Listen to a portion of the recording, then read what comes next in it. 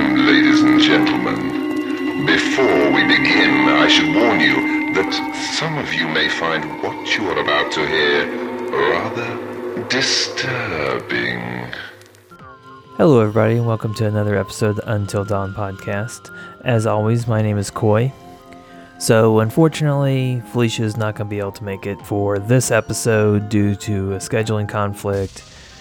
But she promises she'll be here for the next episode, so we're going to carry on. One thing I do want to discuss is the fact that we're going to be kind of changing up our episodes, and instead of having two segments where we do spooky scoops and then kind of go into a main topic and discuss that and then kind of share our opinions on it, we're actually going to separate that into two separate episodes in order to provide more content, hopefully on a weekly basis, as well as being able to kind of devote more time to each area, as well as keeping the length of the episodes kind of at the point where we want them to be. Not too long, not too short, kind of right there in that happy medium. Okay, with that out of the way, there's one more thing I'd like to mention before we dive into the episode, and that's Dead of Winter. It's coming up February 8th, and that's going to be in Alton, Illinois.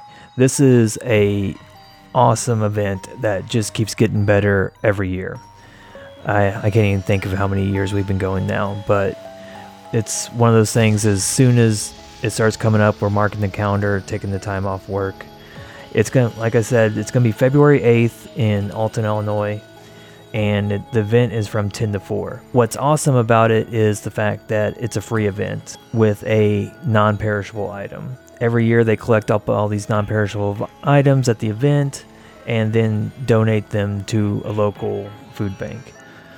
As everybody knows, after the holidays and everything else, a lot of these food banks really get depleted.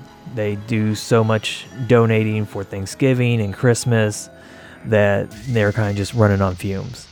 And this event is an opportunity to really replenish them, and it's a great opportunity for you to come out and hear some speakers. There's going to be different vendors there, and like I said, the whole thing is free with a non-perishable item. And I'll put a link to this event in the show notes. Definitely go check it out. Okay, so like I said before, we're going to be separating the episodes into like two separate episodes pretty much. So this episode is going to be, straight spooky scoops. And then on our next episode will be more of a topic-based show. So let's take a quick break and dive into some spooky scoops. You've heard of this big cat that's supposed to be around? Of course. Some say it's a puma, others a giant ape, and still others say it's the sukara. A sukara? It's a new kind of animal to me. That's a famous jungle demon that tears living animals to shreds with its claws and then feeds upon them. Has been known to attack humans also. Hasn't so far, I hope. No, but I'm sure it will.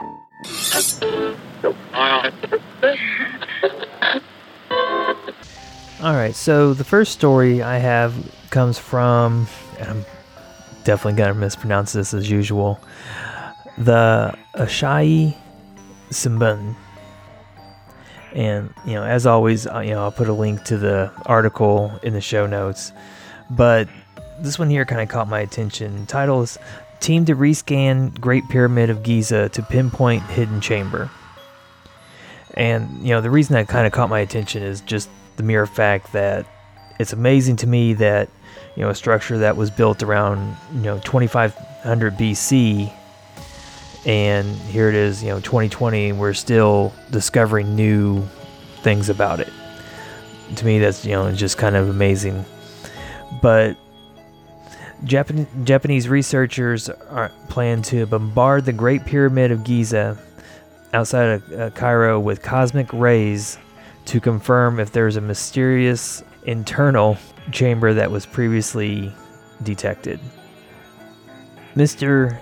Yoshimura stated that the previously discovered cavity is way too large from an archaeological perspective, and that they are very keen on verifying the findings. I'm going to mispronounce this name as well. Tadahiro Kin, an associate professor of radiation meteorology at, I don't know why I always pick articles with a ton of stuff I can't pronounce, Kyushu University, and other researchers will scan the pyramid with a method called muon radiography, which is pretty much like X-ray imaging. This technology will allow Kin's team to measure the thickness of the stone blocks used to construct the pyramid. This muon detector will operate for a month inside the Queen's Chamber, which is located at the lower part of the giant structure. And then, of course, all this data will be accumulated and combined into new findings. The reason they're doing this is because an international research group, including the Nagoya University and the High Energy Accelerator Research Organization, had previously announced that they had found an unknown cavity measuring more than 30 meters long at the pyramid center using muon technology. I don't even know if I'm actually pronouncing muon right.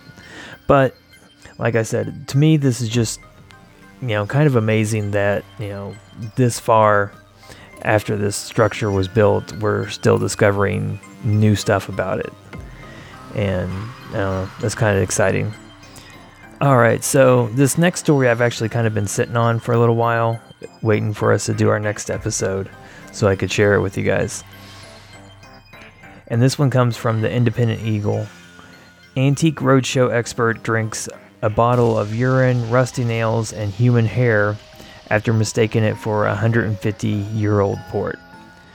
So an antique roadshow expert was left red-faced after he drank a 150-year-old bottle of what he thought was a port, only to discover it was filled with urine and rusty nails. So the glass specialist on the Antique Roadshow, Andy McConnell, plunged a syringe into this bottle's cork, which was supposed to, date back to the 1840s, because he believed that the liquid inside was either a port or a red wine, but he did admit that the contents tasted of rust. The owner of the bottle, John, brought this mysterious bottle with him to the roadshow in Trelisic, Cornwall, after he found it buried inside the threshold of his house, which I'm guessing that he must mean the walls, or like buried up in an attic or something. But even he said he was surprised when Andy decided to taste it, and that despite, saying before he even did it that it was very brown. Clearly repulsed by the taste, he said, "I think it's a port or red wine, or it's just full of rusty nails." And that was rust. Of course, then after speaking to the host, Fiona Bruce, in a more recent episode of the show, Andy and John found out that the bottle was actually much worse than that, and it was filled with human urine along with human hair and, of course, rusty nails. She then went on to explain to them that these bottles were put into the threshold of the house as a way of warding off witches in the 1800s. She explained that inside these were brass pins and urine and a tiny bit of alcohol and one human hair. And that, it was actually called ostracod. I'm probably mispronouncing that. Pretty much, this was not a bottle of wine, but just a bottle to ward off witches. Then they were pretty much buried within the threshold of the house to, protect the house and the occupants from witchcraft, curses, or any other misfortune that might come onto the house. Like I said, I thought that was just too good of a story not to share with everybody. And just, it baffles me that, somebody would actually stick a syringe and drink the liquid from a bottle that they had no clue what was actually in it. And if you guys have ever heard of anything like that or come across something like that, let me know, because that was a new one on me. I've actually never heard of anything like that. I've heard of, individuals collecting, crystals and stuff along those lines, different type of, I guess, so-called talismans to protect themselves or, an area, but never anything like that to that extreme. So this actually, is a perfect segue, because our next story refers to an individual that very well may have had his own bottles of urine. And that comes to us from Mysterious Universe, and it's titled "The Charred Remains of Aleister Crowley's House Are Now for Sale." So, it goes without saying, more than likely, if you're listening to this podcast, you probably already know who Aleister Crowley is, so, I'm not going to dive into that. But the Boleskine house has been damaged again by a second fire now, which the first occurred in December of 2015, and the most recent fire happening this past July. So Keith and Kira Reddy, I don't know if that's their last name exactly, but formed a not-for-profit, the Boleskine House Foundation, and have been working for a few years now to actually restore the house on Loch Ness. And of course, with this latest fire, that's definitely set them back. But they are selling some of the charred remains in order to raise money for that restoration. So that's definitely an interesting aspect. And it has a eBay product description, which states, "You are purchasing one of the original stone of up to 400 grams and one bag of charred remains," which is kind of questionable, "from the fire on 31 July 2019 from Boleskine House. The package comes with a certificate of authenticity as per the photograph. Each order will be one stone, one bag of charred remains, and one certificate." Of course, apparently this isn't the first time that they've sold Boleskine ashes either. The Boleskine House Foundation had previously sold the remains of the 2015 fire on eBay. Unfortunately, the fire in 2015 destroyed the vast majority of the Boleskine House, while the fire in July actually destroyed the remaining wing of the house. So that's actually really unfortunate. Alright, so with that being said, let's actually take a look and see about ordering some ashes and a stone from the Boleskine house on eBay. Oh, well, that's unfortunate. Says this listing was ended by the seller because there was an error in the listing.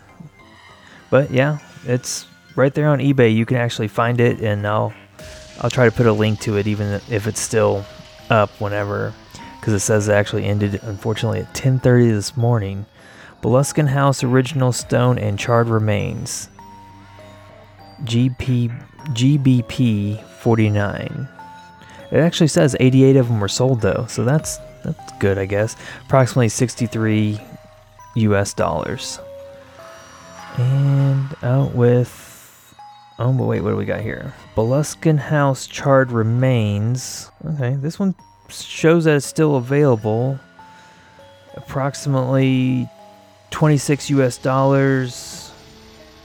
$8.49 shipping through Royal Mail, International Standard. I don't know how long that would actually take. I don't know how long it takes to ship charred remains internationally, but I wonder if I should go ahead and do this, since, Felicia's not here to tell me that this is an awful idea, but they've already sold 41 of them. I don't know, what do you guys think? Let me know after this episode posts if I should or should not have went ahead and ordered some charred remains from Aleister Crowley's house.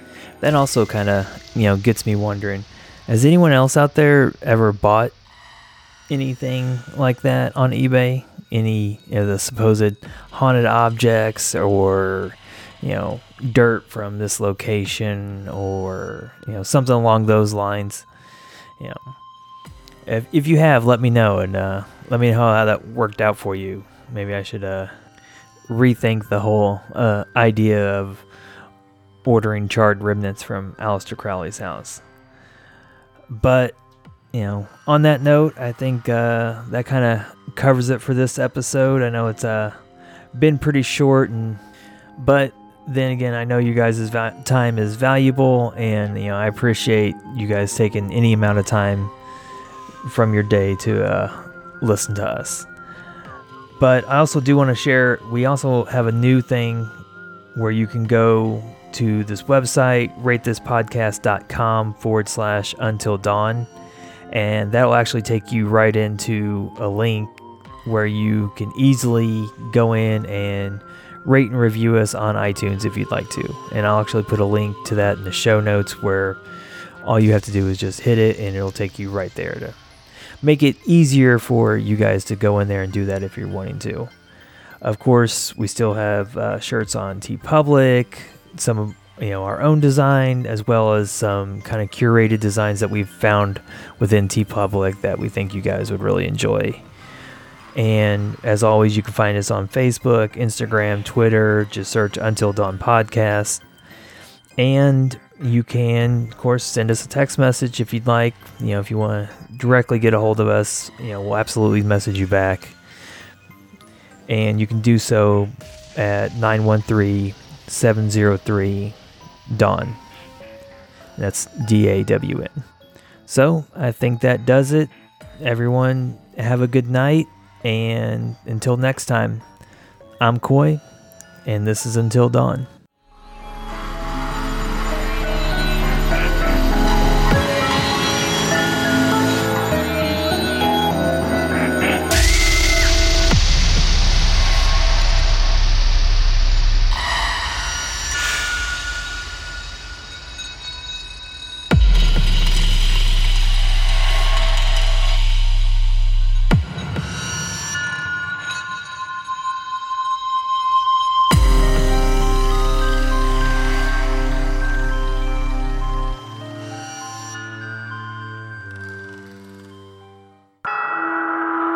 Hurry back.